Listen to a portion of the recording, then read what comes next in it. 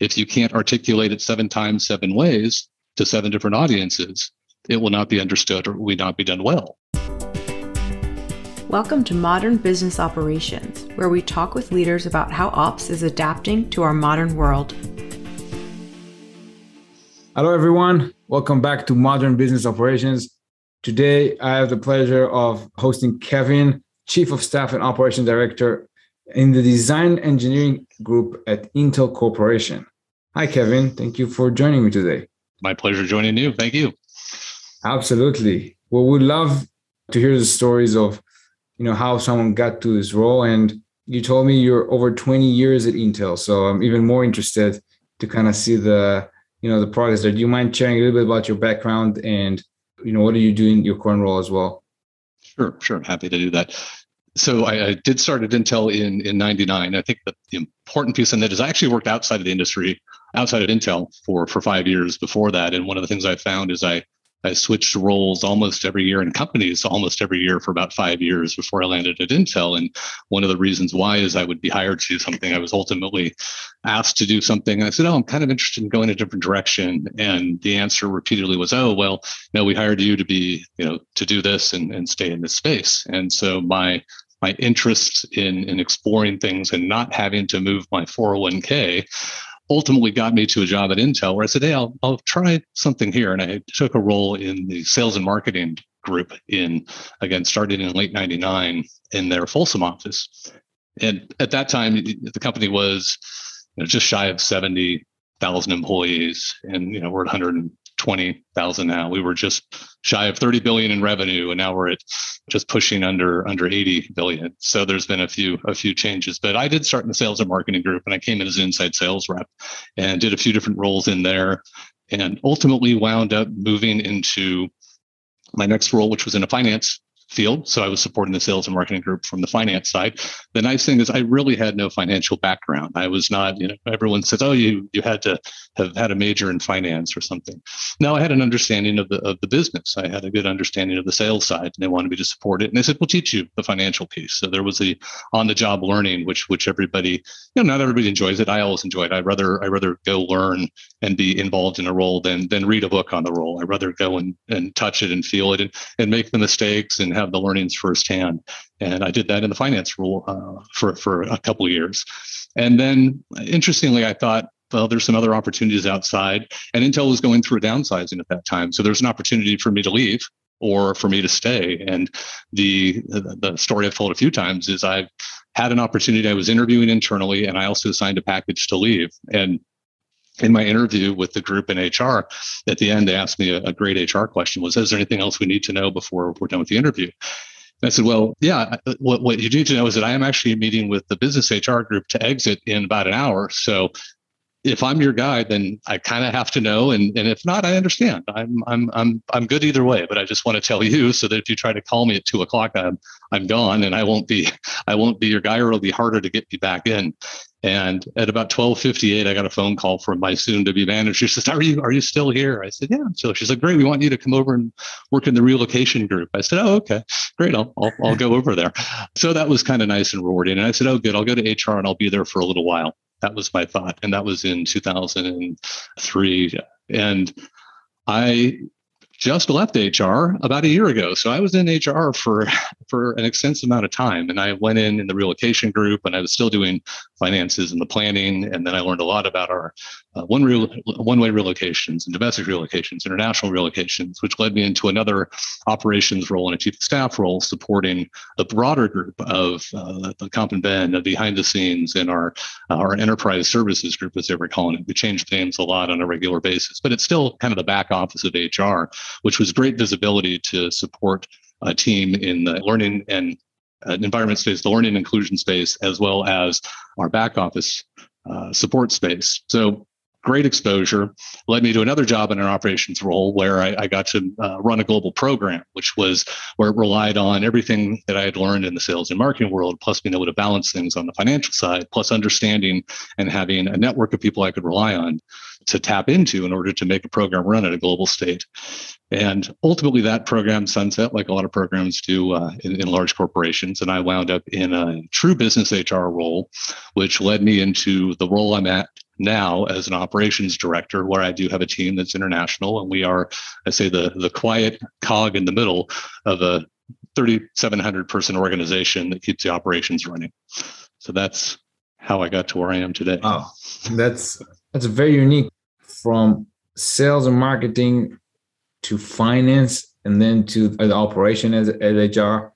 This happens to be like pretty common for like an auto-detect type of personality, and then a multidisciplinary type of experience is where a lot of sort of like leaders in operations come with. But then everyone has such a very different way in which they landed into it.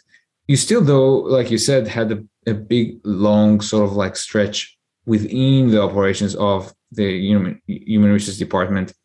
You know, it was like 15 something years if I followed your That's about right. Yeah. That's a very interesting, unique perspective, I think, on the space. What do you think is the biggest things that are fundamentally different today than they were, 2005?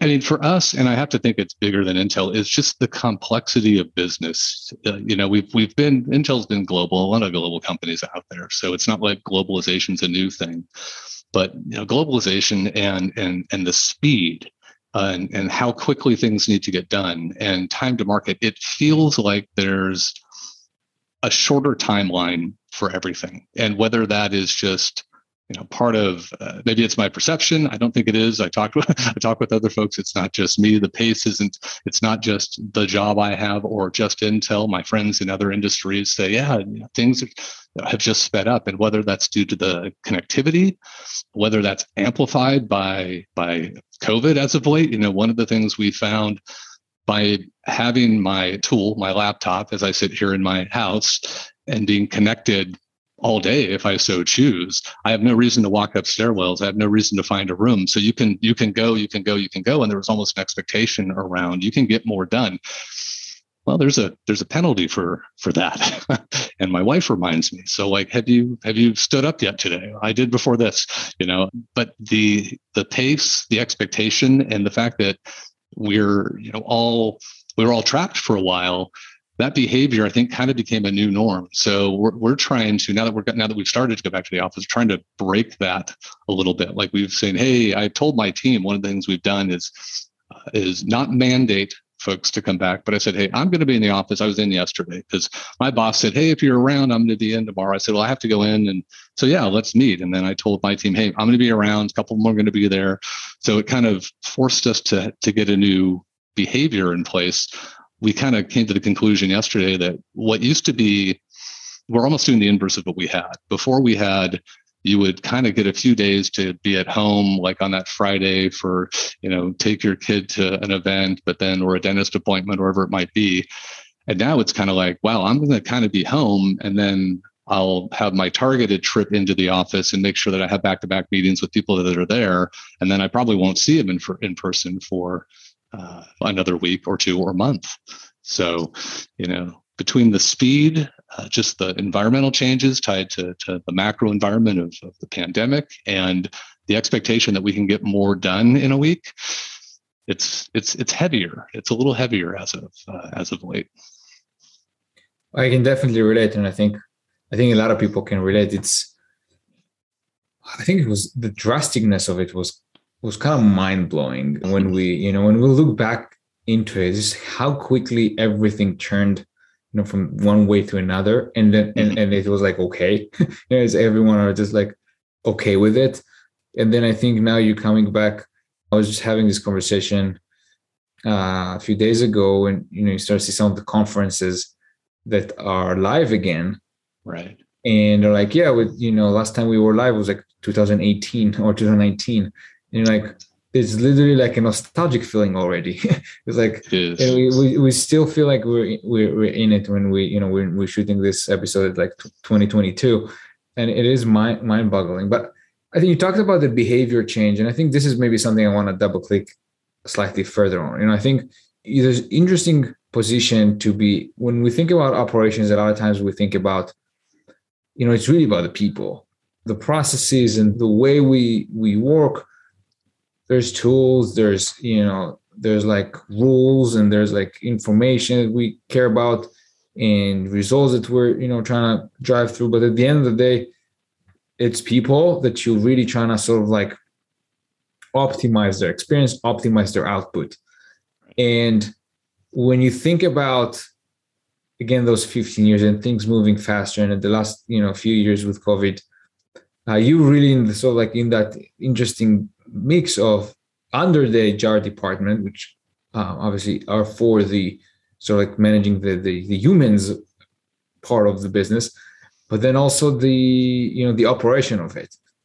Was there any experience through this last few years where you were actually thinking, wow, this is something that I've learned a lot from, or I didn't expect to be as complicated, or, some of those, because I really think is interesting. 2005, 2022 is really different, two different worlds in a way. The internet wasn't, obviously there was internet, but like it just wasn't like our life wasn't internet first, if you will, a lot of those things. So there's a lot in there, and I'll touch on a couple of things you mentioned, and the one that you mentioned, the internet. And what's funny is I was kind of looking up to see, to refresh myself on, what was Intel in 1999. I pulled up a brand new report, and like right in the center of kind of our vision and mission, and was really capitalizing on the internet. That was like in the center. Like aside from that, launching the last version of Pentium 2 and moving to Pentium 3, and then growth in the internet, right? And then so 99 is when we had it as a, hey, we think there's something here. And not long after that, and I'll get the year wrong, but when we came up with, and Intel came up with the Wi-Fi connection, right? Wow, you can connect this little device sitting in front of me, my tool now, my laptop, from somewhere. Don't mind the dial-up noise, which some folks on the line might say, what is dial-up? Yeah, it'll make your ears ring. But we went from that and minimal bits crossing a network to what we've got going right here, a full-on video conference. It's fascinating to me that Intel, who was at the center of connectivity, focusing on the internet, focusing on tools and the capabilities of enabling something like this to happen, how are we going to respond when this is the only way you can work? And this is a cultural piece. The perception, the old school perception of I must see my people in the office to work. I think in small companies, that's a real thing. I don't know if it's evolved or not. I haven't been in a small company in 20 plus years, but I think that there's still even a mentality at large companies where I kind of want to see those that are in my space, in my office. We have desks in an area together still before COVID. You kind of want to see if your team's there. COVID forced us to break that mold entirely, right? And everyone who says, we have now embraced virtual opportunities for people to work remotely. And at the core of the operations team, we determined we had a choice. What do we want to do? Do we want to bring our team back in, or what do we want to do?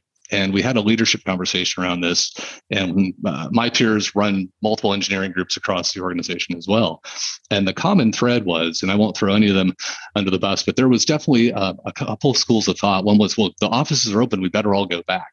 And that's what we should expect. We should find a way to get everyone in there because we have a desk, we have a thing, we have a responsibility. I want to see my people. I have fairly young daughters. They graduated college about a year ago, and I've been very actively involved in helping them with their job search. And they were very adamant about applying for 100% remote jobs. I'm only going to do 100% remote. And so it was a fascinating conversation with staff because with our team, because we said, hey, for our existing employee base, for the employee base of the future that we want, we better not say, I want to see you 5 days a week. And I think Apple made it an interesting pivot on that. The news said Apple mandated everybody in, and then they said, wow, maybe that's not the best idea. I don't know if they've walked it back yet or not. We went down the road of do what is right for the employee first. If they've gotten the job done for the last couple of years, from their house, and that's what they want to do moving forward, and there's no compelling reason to bring them in other than for the face-to-face, and it's not a mandate. It's hey, we're going to do this as a team. It makes sense to collaborate. That's the methodology. That's the process. That's the culture that we want to bring forward. And it's inverted things a little bit. And not everyone's fully digested that yet. And not everyone's fully on board with it yet. There's still a little bit of, quiet resistance. No one's blogging about it yet. But I've had a lot of conversations. Folks feel that, we're going to lose so much productivity. Are we? And, show me the number. Maybe we are. Maybe it's out there. Maybe I haven't seen the report. But for our team and for operations, I have people in India, I have people in Malaysia, I have people in Arizona, I have people in Israel. I've not met most of them in person, and we seem to be doing okay. So I think that's where operations can sit globally. We could sit anywhere. This episode is brought to you by Tonkean. Tonkean is the operating system for business operations, providing businesses with the building blocks to orchestrate any process with no code or change management required. Contact us at tonkean.com to learn how you can build complex processes fast. And if you're interested in staying up to date on all things business operations, join the Adaptive Ops community at operations.community. The specific moment that right now, again, June of 2022, that we're not yet fully know if there's a financial crisis that is coming up now. Yeah. It looks probable that that's what's happening, but at the same time, I think that there's an interesting. I'm kind of curious because Intel is so big, how you guys have looked at it, but there's definitely been a hard swing in the market, right, in the last few years. It's like from a place where, like you said, everything is 5 days a week in the office and that's the default, to everyone has to do remote, to a place where people, wait a second, do I even want to work here? Maybe I can resign and I can get a job anywhere because everyone are hiring remote. And the pool of option, and I talked about it in the past multiple times, have moved from like a local market to a global market. And like you said, Intel was always global, but most people were limited to, what is the corporates that are in my town or in a drivable zip code is where I'm going to apply to.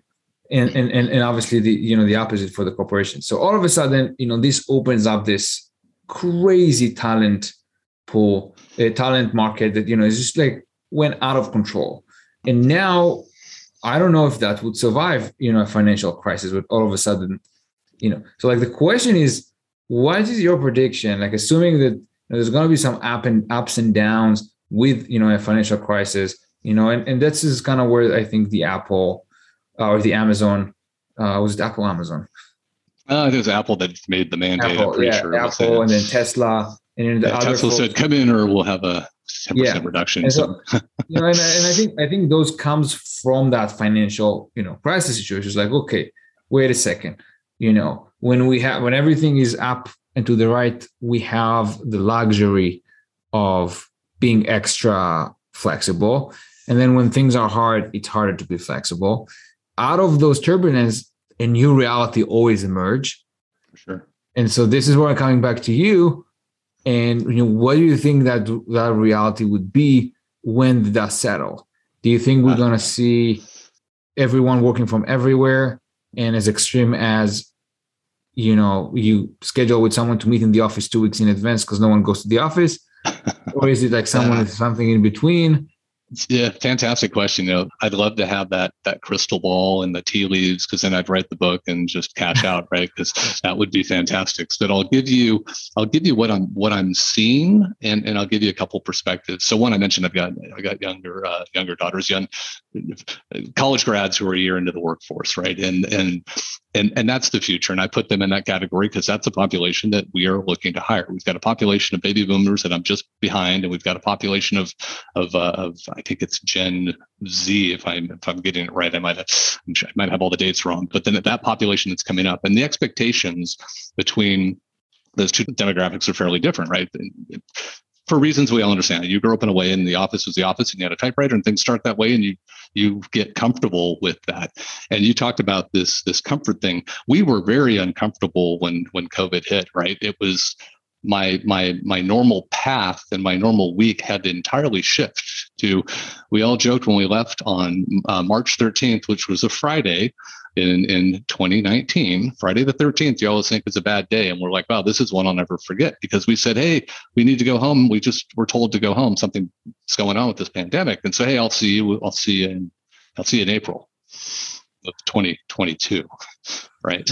Who knew that? But the driver on this is you've got a workforce that is going to demand and expect something different than the workforce that's currently here. And they have a voice. They're larger. They're needed. There's, as you mentioned, a great resignation that happened Someone's got to backfill that. And that voice and that population is going to heavily influence what I think our final answer is. The nice thing is, COVID, one of the silver linings, proved that you can work remotely if you've got the tool in front of you. Our fab stayed open because you had to be at the tool in the fab. Everyone else who had a laptop was at home. We somehow managed to work through that. Managers had 2 years, even if they were in that population of feeling like I need to have my team there. Well, you saw that it ran for 2 years. So you've kind of got some proof points that are fresh in your mind. So when you have a choice to hire somebody who says, hey, I'll gladly work for you, but I want to stay in Ohio, or I want to stay in somewhere where we don't currently have a facility, you got a choice now. Before, we didn't have a choice as a manager. You could say, oh, now I need you in California. We can maybe work something out, but you need to be here.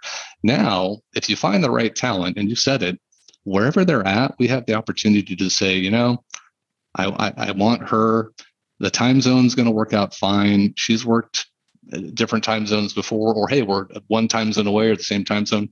Good enough. Said I can see her in the office every couple of months when we do our team gathering.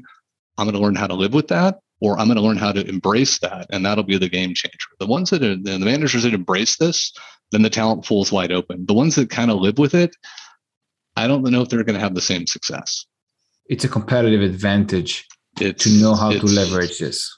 And it's the employees' market, right? It's like they get to decide, as they say, like the housing market. It's been a buyer's nightmare for a while and a seller's dream, right? It's the employees kind of have the edge now. We're understaffed. Most companies are a little bit understaffed. Even if the macro environment shifts a little bit, we'd still like to have more talent. There's no question. I don't know any company right now that's saying, no.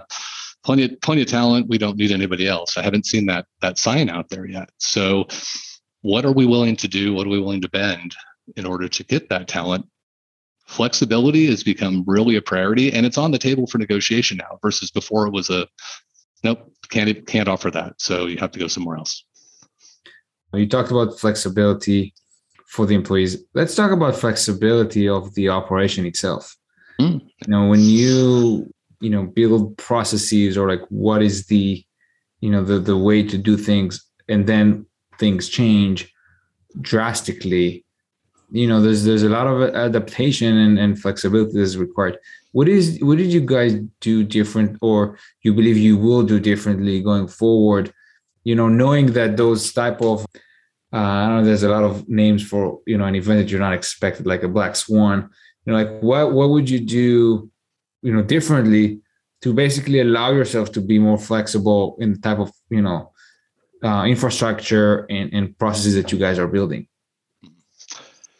Yeah. So you said the key thing in there, and I'm going to start with my answer is really the people on my team are the difference, right? So process systems and tools, there's a million of them out there. I've yet to find the tool that was built to exactly align to the process or the work that needs to get done. I mean, every single call I have till our call today was tied to something where we were trying to work something through a system or a guideline or a policy that we're supposed to adhere to. And there's a lot of people get hung up on guidelines versus policies, right? Adding a level of logic, adding a level of understanding, and be able to work through tools that are fixed. The people on my team, that is what I call, that's the fundamental skill they have to have, is understanding what's within our, I always say what's within our control, what's out of our control. I've had some people on my team come and say, hey, we're going to redo the entire staffing process. This is why this isn't working. I'm like, that's not our part of the house. So we get to remodel the bathroom, right? We don't get to do the house. So let's make this part as good as it can be that we control. To the point where actually we have some of our people involved heavily in staffing right now, because staffing it's been a challenge. There's been, for everything you talked about, we're not immune to that. So we've gotten really, really good at understanding the staffing process and operations out of need. And the people that I have working on it are the kind of flexible people who can say, logic first, help me understand the simple question. And if there's a reason for it, great, is it a policy or a guideline? And why is it there in the first place? So if we can if all those answers make sense, then we're going to follow that. If not, maybe we can help influence a change. So that's the kind of the gist of what operations does, is you apply that to any particular challenge or problem, hiring, headcount, staff movement, whatever it might be. That's the methodology. And then how we go about it, I always talk to my team about this, is it's we're here to help, right? A lot of people think, oh, operations, you guys are just holding the line. You're just preventing me from getting work done. You're the barrier. You're worse than finance. And I always laugh because I was in finance. Oh, you're worse than HR. I was in HR. So I always take those as like, I hear you. I know what you're saying. I know exactly what you mean. But my key thing on this is if we can work with you on this, if you can help me understand, I know I can help solve your problem. And that's what the team's goal is, to do that as quickly and silently as possible. That's another interesting point where it's like, you talked about your daughter as the next generation, and you talked about like the secret sauce for the future of, what is a modern operation, in businesses is about the people. And you just threw an interesting word there, which is doing it silently. What is it that makes a good operation person? Who's the kind of people that are the actual hidden talent and maybe doesn't even know how valuable and impactful they can be in those roles, that, maybe when they go to school or finishing school, they should actually consider, applying for operation roles, because actually, they hear it and be like, that, Kevin is just describing me right now. So like, what would be, what would be your profile for like someone that's really gonna, make a dent in your team and just be like really good? One thing I'll say, and then I'll kind of get into the characteristics. My team knows this. We always say we're kind of like an electric company or utilities company, right? Our joke is this: nobody comes into their house at night and turns on their lights and runs their heater, their air conditioning, and then they call up the electric company and say, "Hey, thanks for having the electricity on. This is great. It's wonderful. I have lights today. Hey, thanks for having the heating working. Thanks for the gas lines." No, that's not how that works. I always joke we're in that category.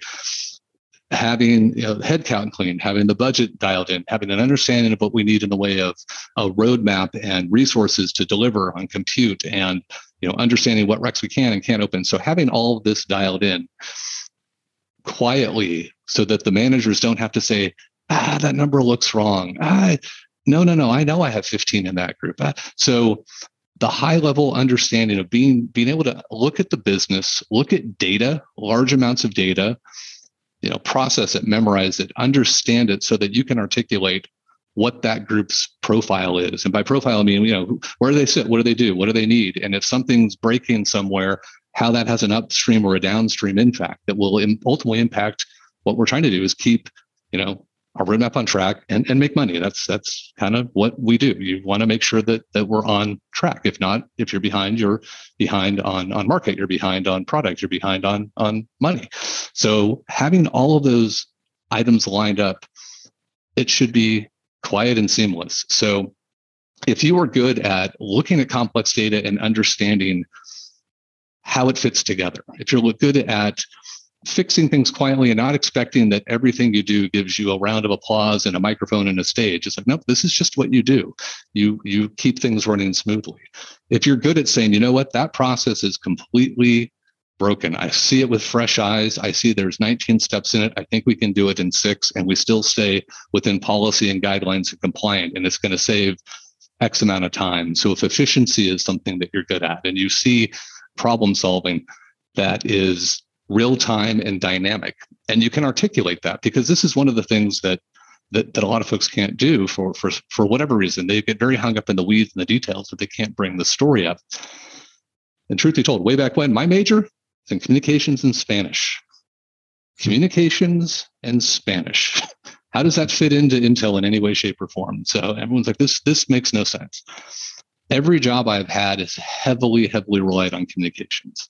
One thing I've always been able to do is look at the picture, explain it in a way that's at the right level so management can take action. If you can't articulate what needs to be done, it will not be done, period. If you can't articulate it 7 times, 7 ways to 7 different audiences, it will not be understood, or will not be done well across the organization.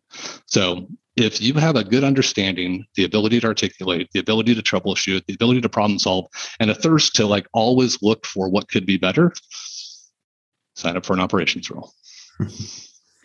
I love it. I always thought about operations as almost like this invisible layer that actually makes things move. Yeah.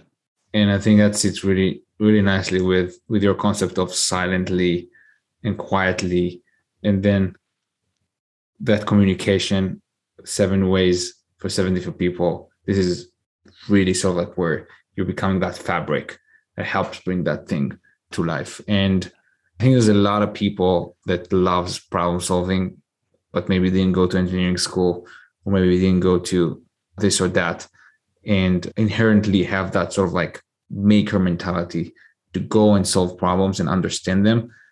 I think that's a great insight. And I think that's a great place for us to wrap up. And I want to thank you again for the time. If anyone wants to reach out to you or stay in touch, is there any preferred LinkedIn or Twitter or anything like that? I have an active LinkedIn account, and everything else I have nothing else that exciting as far as connections on social media. I'm not that guy. I'm just a LinkedIn and Facebook. If you're in the greater Sacramento area and you want to meet in person, that one's totally fine too. So either of those two. Thank you so much again for the time. That was great, and thank you for talking to me today. No, my pleasure. I appreciate it. Thanks for your time, and look forward to hearing if folks have feedback or input. Because again, one of the things we're always learning. So if I missed something, glossed something over, or someone has a very different opinion on it, that's where I learn. That's exactly what I want to see. Thank you so much, Kevin. Wonderful. Thank you. I appreciate it. I hope you enjoyed this episode of Modern Business Operations. You can see the show notes and all of the resources mentioned in today's episode at tonkin.com/mbopod. Thank you for listening, and be sure to subscribe for updates on future episodes.